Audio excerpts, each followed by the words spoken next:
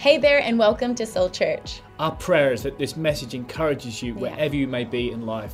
You know, we've been hearing so many stories about what God is doing in people's lives, and we'd love to hear yours. So take a second and send your story to stories@soulchurch.com.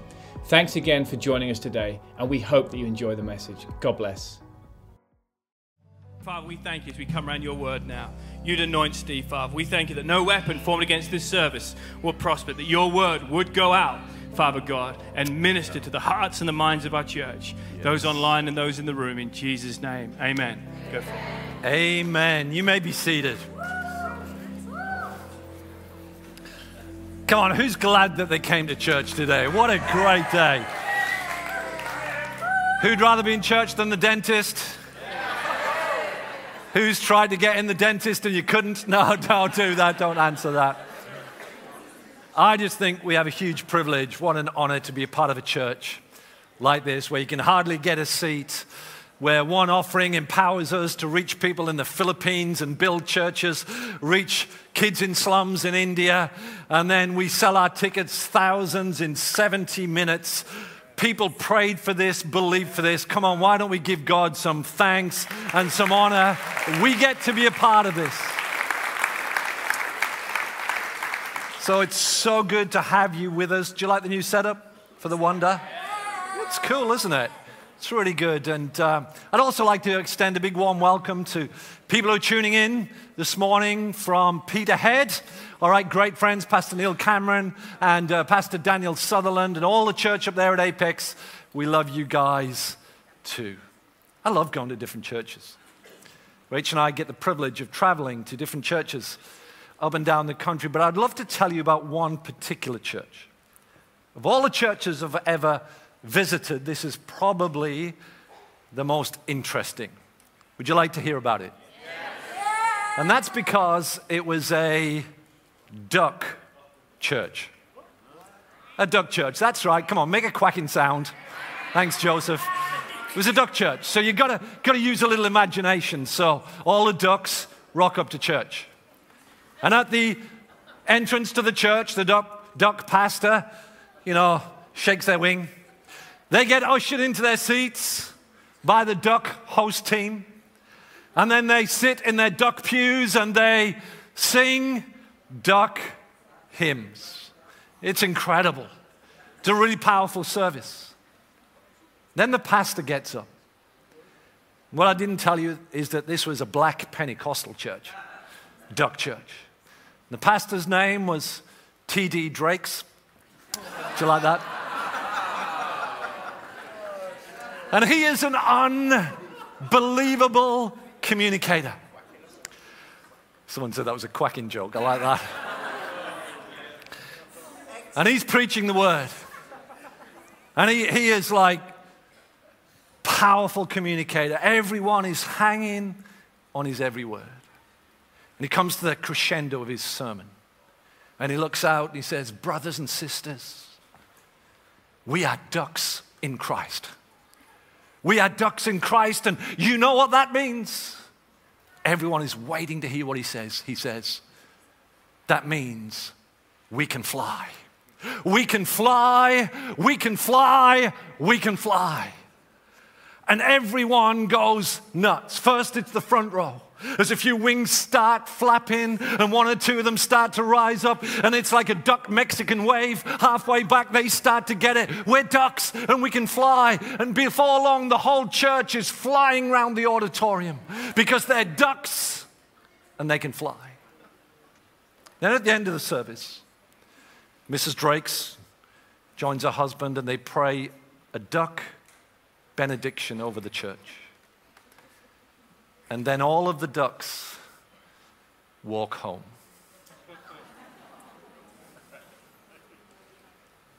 I wonder how many times we get told in church, we can fly, and then we walk home. Love thy neighbor. Love your neighbor. Who lives on the right? Who lives on the left? Do you know their name? Do you know much about their family? Do you love them. Jesus was asked a brilliant question by one of the scribes. Pastor John mentioned it. And by the way, wasn't that message outstanding last week? Yeah. Everybody is waiting to discover they are a somebody. And he mentioned this scripture. It's taken from Mark chapter 12. It says, one of the teachers of the law came and heard him debating, noticing that Jesus had given them a good answer. This guy's a theologian. He's one of the thinkers of the day. And he says to Jesus, of all of the commandments, which is the most important? This attempt to sum up the whole of the law went on for hundreds of years. This wasn't the only time. Rabbis were often asked, would you sum up the law in one word? Now, if you were listening last week, you would remember that how many commandments were there in the law? That's right, 613. There were 365, one for every day of the year, telling you what you couldn't do, you little tinkers. And then there were 248 telling you what you could do. And the question is, Jesus, if you were to sum all of those up into one sentence, what would it be? Here's what some of the other rabbis said. Rabbi Hillel said this. He reversed the golden rule. He said this, what you would not want done to you, do not do to your neighbor. I think that's a pretty smart answer. Rabbi Simlai, he quoted Habakkuk 2:4, the righteous will live by faith. That's how you sum it up. But one more Rabbi Akiba said, you shall love your neighbor as yourself. So many of the rabbis had been asked this question. And when Jesus was asked, his response was in verse 29. The most important one, answered Jesus, is this. Hear, O Israel, the Lord our God, the Lord is one. Love the Lord your God with all your heart, with all your soul, with all your mind, and with all your strength. Remember, they asked him for what was the one thing. But Jesus gives them two. Why? Because you can't reduce it down to one. There's another dimension that is incredibly important, so important you can't miss it. What was that second dimension in verse 31? He says, the second is this. Love your neighbor as yourself. There is no greater commandment than this. This is groundbreaking. This is revolutionary. No other person in history, as far as we know, had reduced the whole of the law to these two things. Let's keep it simple. Love God and love people. What's the common denominator? It's love. It's a word in Greek. The Greeks had many different words for love, but it's this word, agape. Here's how it works. Mark's gospel. If you're new to church, you're thinking, what's a gospel? The gospel is a proclamation of the good news. So Mark is proclaiming this good news. The good news is what? God loves you. It's all through the gospel. God loves you. He's always loved you. He will always love you. He isn't mad at you. He's mad about you. That's what the gospel is. That God has come to save you. He sent his son, Jesus, to die on a cross for you because you matter to him. That's the first thing. He loves you. It starts with God, not with you. The second thing is you've got to love God. You shall love the Lord your God with all your heart. You can't do that until you receive his love. It starts with what he has done. You receive his unconditional agape love. You love him in return. And then out from that fountain flows love for your neighbor. The same love that you got from God, you dish out to your neighbor. And that's how we change the world. That's how we change the world. It doesn't start with you. It starts with God. Your love for God releases the love of God. You are just a dispenser of God's love on planet Earth. That's why you do it. But how do you do it? About 8 years ago, Rachel and I, we were in Brisbane and we'd been there for a number of years, and this girl in our church by the name of Jacinta. Some of you have heard this story, some of you won't have. It's a really powerful story which illustrates what we're talking about. And Jacinta was actually an Irish girl, a very godly girl. She had an incredible encounter with God, and she worked in a red light district of Brisbane, and she was a cleaner. So she would clean the bathrooms of Brisbane's brothels. She didn't have a lot of money, single mom. She's a great mom to her son. And one of the girls, one of the prostitutes that used to go into the bathrooms, had an amazing, tragic story. She grew up in America. She was a pastor's daughter. Imagine that. Pastor's daughter in the USA, 18 years of old, she gets a gap year. She decides to go to London. So she goes to London for a gap year. She ends up making some poor choices, ends up in the party scene, ends up taking drugs, ends up as a prostitute. Her dad never knew any of this. She needs to get away from the pain of London, so she goes all the way to the other side of the world, to Fortitude Valley, and ends up in a brothel in Brisbane. And Jacinta meets this girl. And Jacinta loves God. She's passionate for Jesus. She doesn't have much, so she takes what she does have and she uses it to reach this girl. Each year, our church would do a conference. It was a women's conference that was all about placing value on womanhood. And once a year, you'd get a brochure through the post. And it was full of different women telling their stories of how their life had been changed at this conference. And when Jacinta received this, here's what she did. She cut out the stories once a week. She went to the toilet roll holder in the bathroom in a Brisbane brothel, and she sellotaped it right next to the toilet roll. And this girl is a prostitute, young girl. She plies her trade. She goes into the bathroom to clean up, and she sees this story. The first week, she just rips it up, throws it away. The second week, she sees it again. She starts to get mad.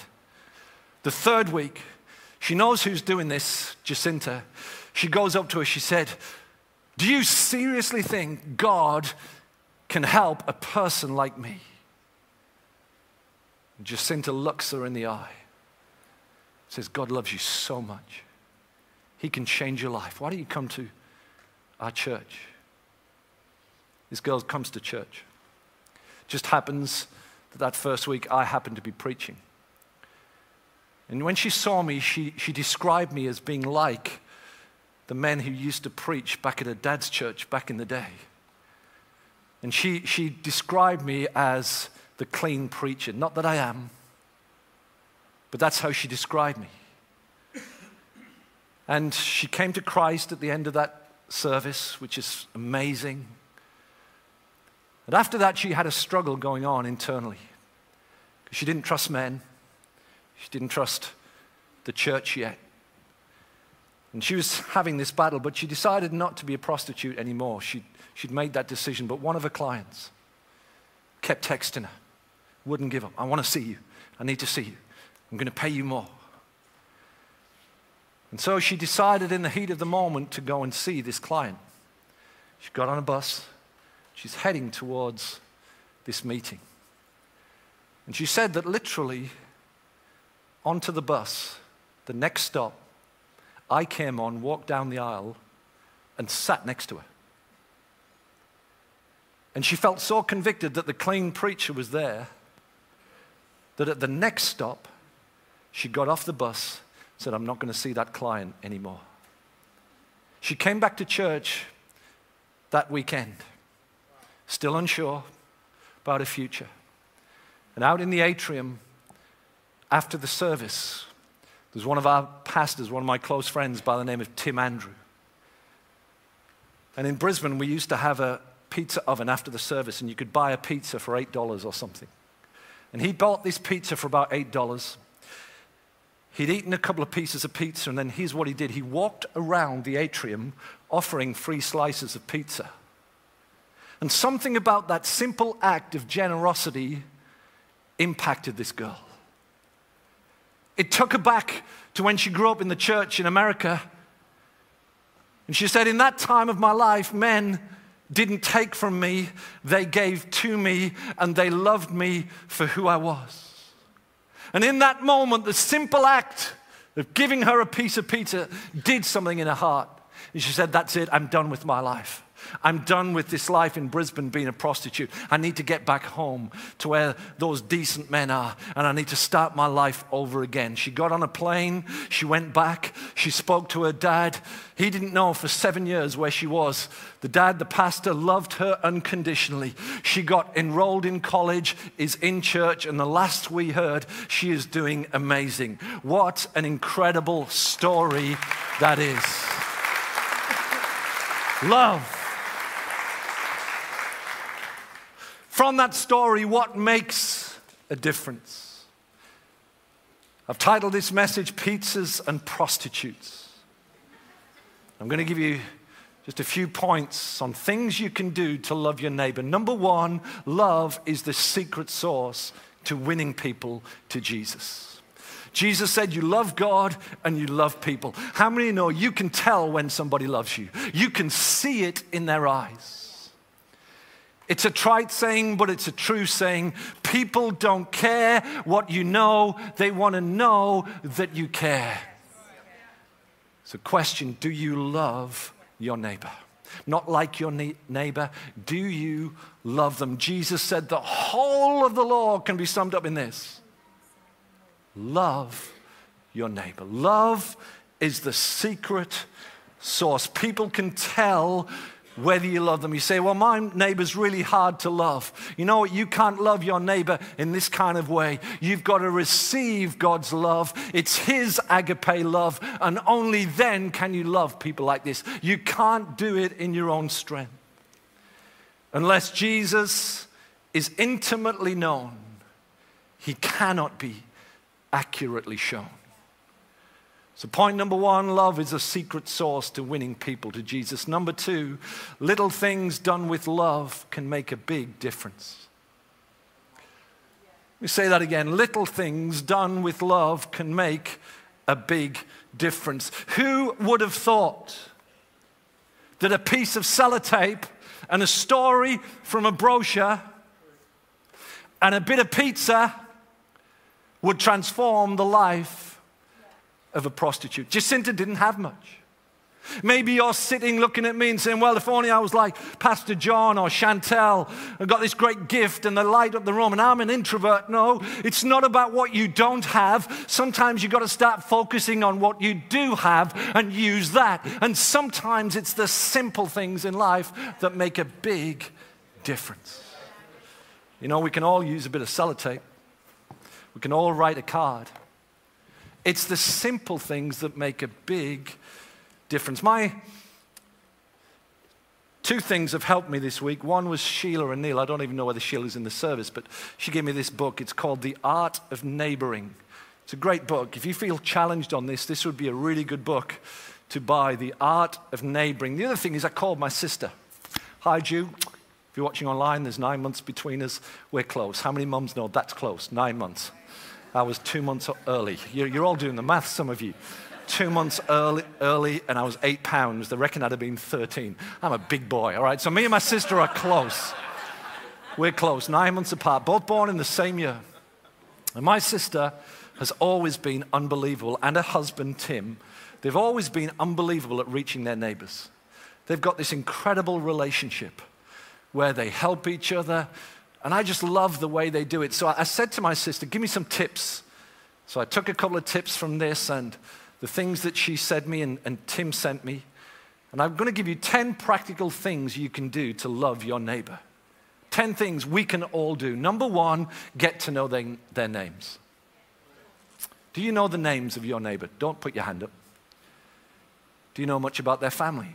Number two, always smile and pay them a compliment. Now, that's achievable, isn't it? I'm going to tell you in a minute about how I stuffed all of this up in a moment, all right? So don't think I'm perfect. This is why I needed my sister's help, all right? Number three, mow their lawn. She always used to mow their lawn. Number four, drop off cakes or biscuits to their door. Number five, cook a meal when you know they're struggling. They always cook meals for each other, their neighbors. Number six, send them a card to show you value them. Number six, walk their dog. If they don't have a dog, walk their cat. If they don't have a cat, walk the mother-in-law. Just walk something. Number 8, write a personalized, encouraging note. Number 9, invite them over for coffee. Number 10, give them a gift at Christmas and Easter. Or a little cheeky one, number 11, buy them a pizza.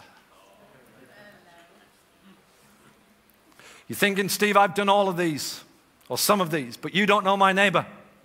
They're hard work, they're not interested. And we haven't always found it. We didn't get off to the best start. When I moved back from Australia, we moved into the neighborhood. And I consider myself fairly friendly, and I've got a secret weapon. If people don't like me, they normally like my wife, because she's super friendly. And so, but they didn't seem to really like me or my wife, so there was a problem. And I found out why. A few weeks later. Now, my wife, who is a really good driver, I just need to say that publicly, she is a fantastic driver. Can we all give it up for my wife's driving, just so nobody accuses me? But if I was to use a word that describes her reversing, I'd have to be very careful. Let's just say the word erratic, all right? Is that fair? And because it was a new drive and she wasn't fully, it was dark, she reversed across his lawn, which wasn't cool. And so I couldn't understand why we weren't getting on very well with our neighbor. And then he called me over and he showed me the tire track. And so I'm trying to be a good man and say, look, I'm so sorry I did that. He said, it wasn't you, it was your wife. I watched her. So and I just didn't like the tone that he talked to. If you want to get me upset, talk about he didn't talk about it, he just said it was her. And I just got a little bit reactive, all right? If you want to upset me, talk about my girls, because I'll try and protect them. And so as a result of that, things were frosty with my neighbor for probably about a year. I'd smile, I'd wave, I'd even take things. I invited them to the Wonder, and I didn't get very far. And then Mark Hollinger moved into the neighborhood, who is every mother's dream. Let's give it up for Mark Hollinger. And he literally moved 3 doors down from me. So between my neighbor and his, there's only one neighbor. So he was close, and he gets on really well with my neighbor. And we're talking about it one day, and he says, how do you get on with your neighbor? I said, well, it's not that great, actually. He said, oh, he's a really nice guy. And I'm thinking, it's easy for you, mate. And Mark, we laugh about him, but he's actually a really wise guy. And he actually said, well, you know that drive on the way up? Because there's a drive where we live, and there's a bit of lawn either side, and it's kind of public land. And I noticed Mark had cut it once, and a couple of the neighbors had, but I never had. And he said to me, well, maybe you could start by cutting that drive. There's a part of us, isn't there, that thinks, well, I'm too busy, and Saturdays I'm preparing sermons. It's an absolute excuse. Who do I think I am too busy to help with? If all the other neighbors can do it. And Jesus said the most important thing you can do is love your neighbor.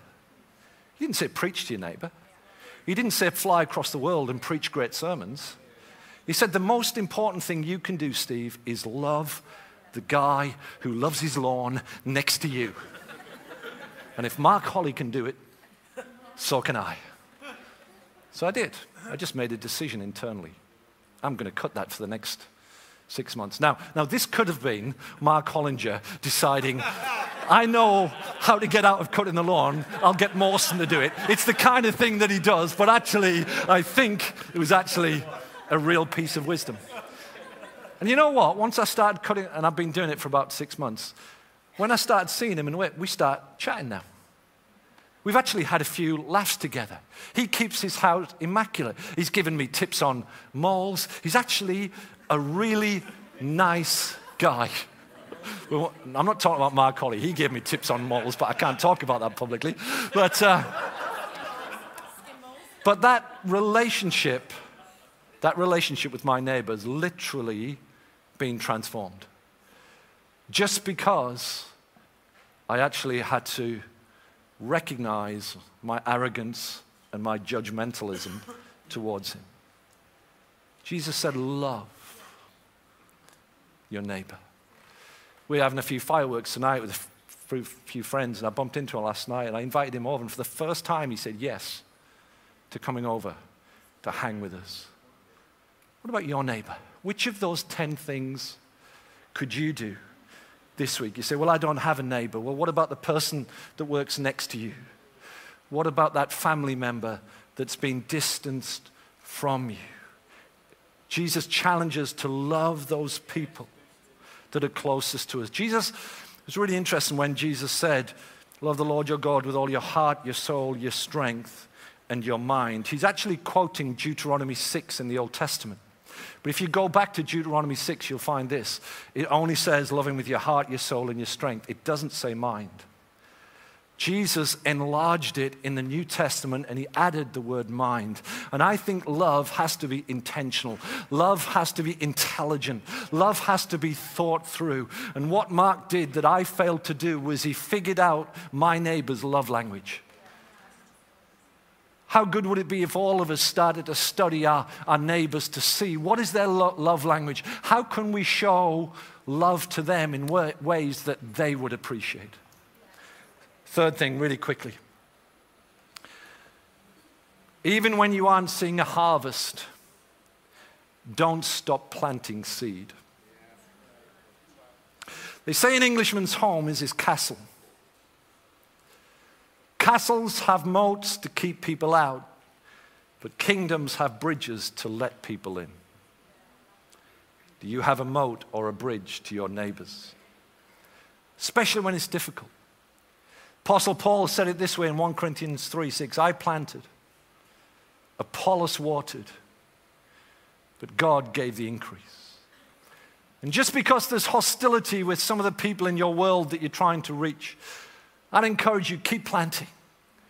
Keep planting in Peterhead. Keep planting those of you watching online. Keep planting seeds of kindness, even when it's met with hostility or opposition. Just keep loving people. Jesus faced opposition, but he kept loving people, no matter what they did to him, no matter how harsh they were. I've always loved that word agape, and it's because when I turned 40, I read this book. I actually felt I needed to read 40 books on the subject of love. And all of the ones that I read, it was this book by Leon Morris, an Australian theologian, and he transformed my view of love, and especially agape. Agape is different to any of the other Greek words because agape love, it thrives in the soil of opposition and hostility. When we were hostile to God, when we were in opposition to God, he kept loving us. He kept being gracious and kind to us.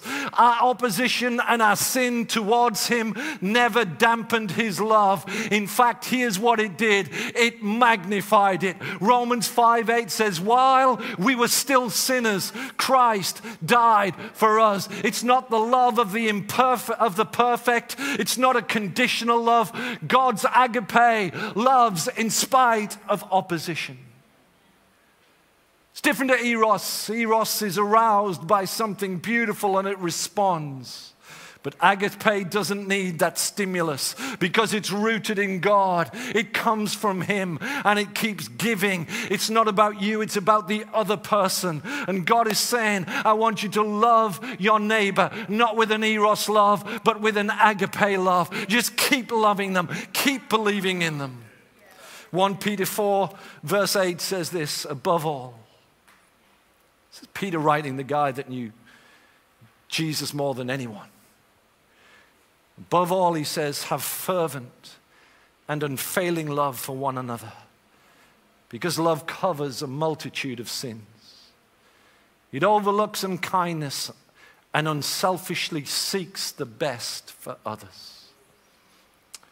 Are you unselfishly looking at the best for your neighbor? And so as the team come up, my last point is this.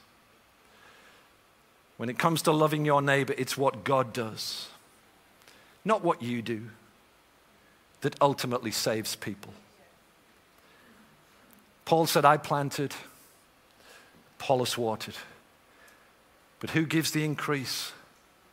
God. You know, you can't save people. That's God's job.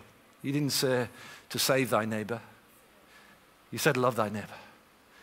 Just keep loving them. That's your job. You know what I find amazing is when you just love people, it's amazing what God can do through you, despite your imperfections. Remember that story about the prostitute? She gets on a bus and she says the clean preacher came and sat with her. It wasn't me. But I've discovered this. It's amazing how God will use you despite you. It's amazing what God can do that's over and above and beyond anything that you can do. It's not you who has to give the increase, it's God. If you do your part, God will do his part. Just keep loving your neighbor. It's not about you. So if you've never led anyone to the Lord, don't beat yourself up. Don't feel condemned. That's not what this series is about. It's about challenging you to keep loving people. Keep being there. Keep loving your neighbor. So the team are here with us. I would love to pray for two groups of people. Two groups of people. Maybe we should all just stand. Is that okay? I'm going to ask that nobody leaves at this moment. Just give us a moment. I've talked about God's amazing love. Maybe, friend, you're here and you walked into church this morning, you had no idea God was like this. You thought he was angry and mad at you and judgmental. But here's the good news. God's always loved you. God loves you right now. God will love you forever. In fact, there is nothing that you can do to stop him from loving you. He loves you at home. He loves you listening on the treadmill. He loves you wherever you are. And he wants to have a relationship with you. Jesus said the most important thing is that you love God. Enter into a relationship. You say, Steve, how do I do that? Do I need to be baptized? Do I need to take communion? No. If you want to become a Christian, if you want to get right with God, you open your heart and you invite him to come in and you start a relationship. Say, Jesus, I need you. And in our church every week we pray this prayer, and it'd be my greatest honor to pray it with you in this room, you watching in at home, wherever you are, whichever part of the world you're in. I'm going to ask the people in this room just to bow your heads. And if it's safe for you watching online, just you too bow your head and close your eyes. This is between you and God. He loves you, my friend. He wants to have a relationship.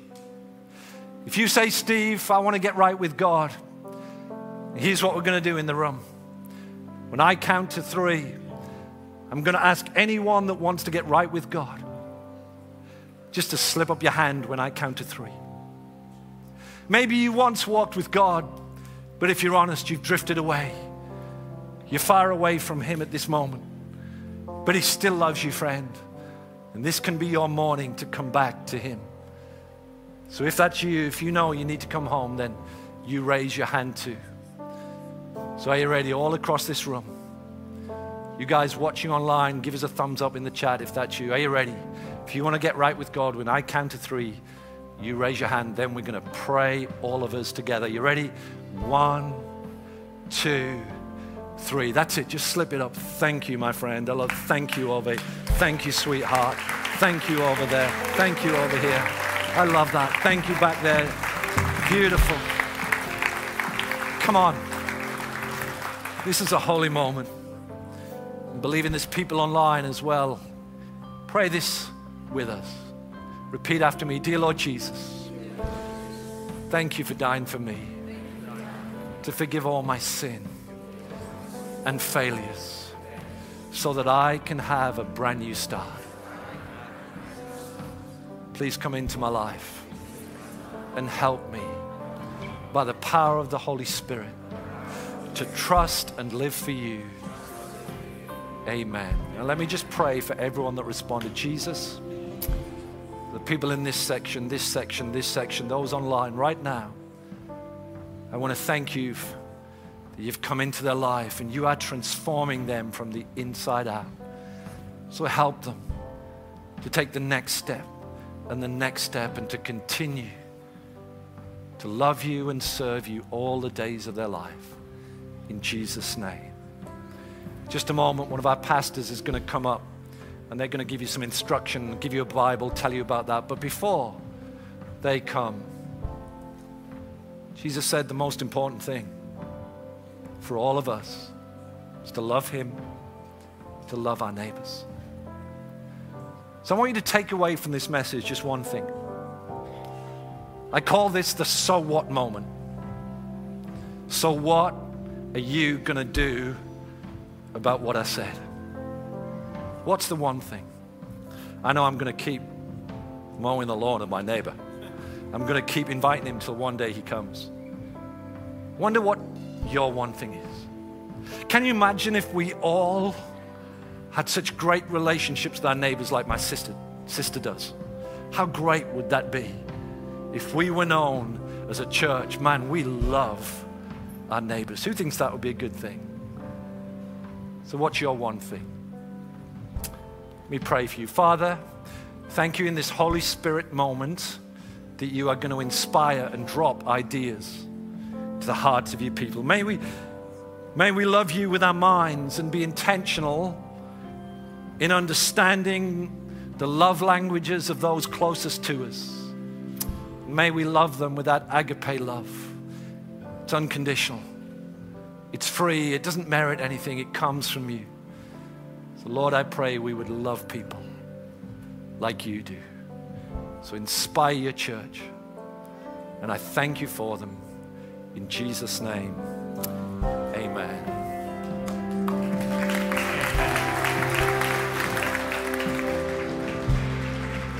What a fantastic word. I love a practical message. Who loves a practical message? And the challenge is now, we've heard it, now we've got to go and do something about it.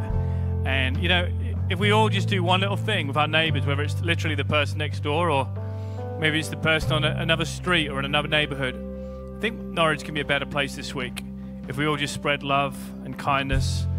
And you know, that's not a suggestive message today. That's a message that we have to take action with, take with personal responsibility. And we're all here today because someone showed kindness to us. We're all here today because someone helped us on our journey towards Jesus with an act of love. And so let's pay that forward this week. And yeah, come on, one more time. Thanks, Steve. Great, fantastic word. Thank you online. Put some comments in the chat. And if you said that prayer, we call that the salvation prayer. And if you said that prayer and you really meant it from your heart, our team are going to be out in the atrium after in the room. Those online, you can download the Bible app, but those in the room, you can, you know, just receive this gift from us. It's a Bible, and we'd love to stay connected. And we also encourage you, if you made that decision, we screw a little light bulb in the wall. It's called the light bulb moment, and it really just represents where you crossed over from darkness into a new light, into the light of Jesus. And so you're welcome to join us, screw the light bulb in, and as a church family, we'll cheer you on in that moment. It's a really exciting moment. Thanks again for tuning in. And if you said the salvation prayer today, we'd love for you to email connecttofaith@soulchurch.com so we can talk to you a little bit more about this incredible decision that you've just made. Yeah, you know, and if at any point in the service you felt moved to give towards any of our local or global initiatives, then head to soulchurch.com and click on the giving at the top of the page. Thanks again for joining us today, and we hope to see you again soon. God bless.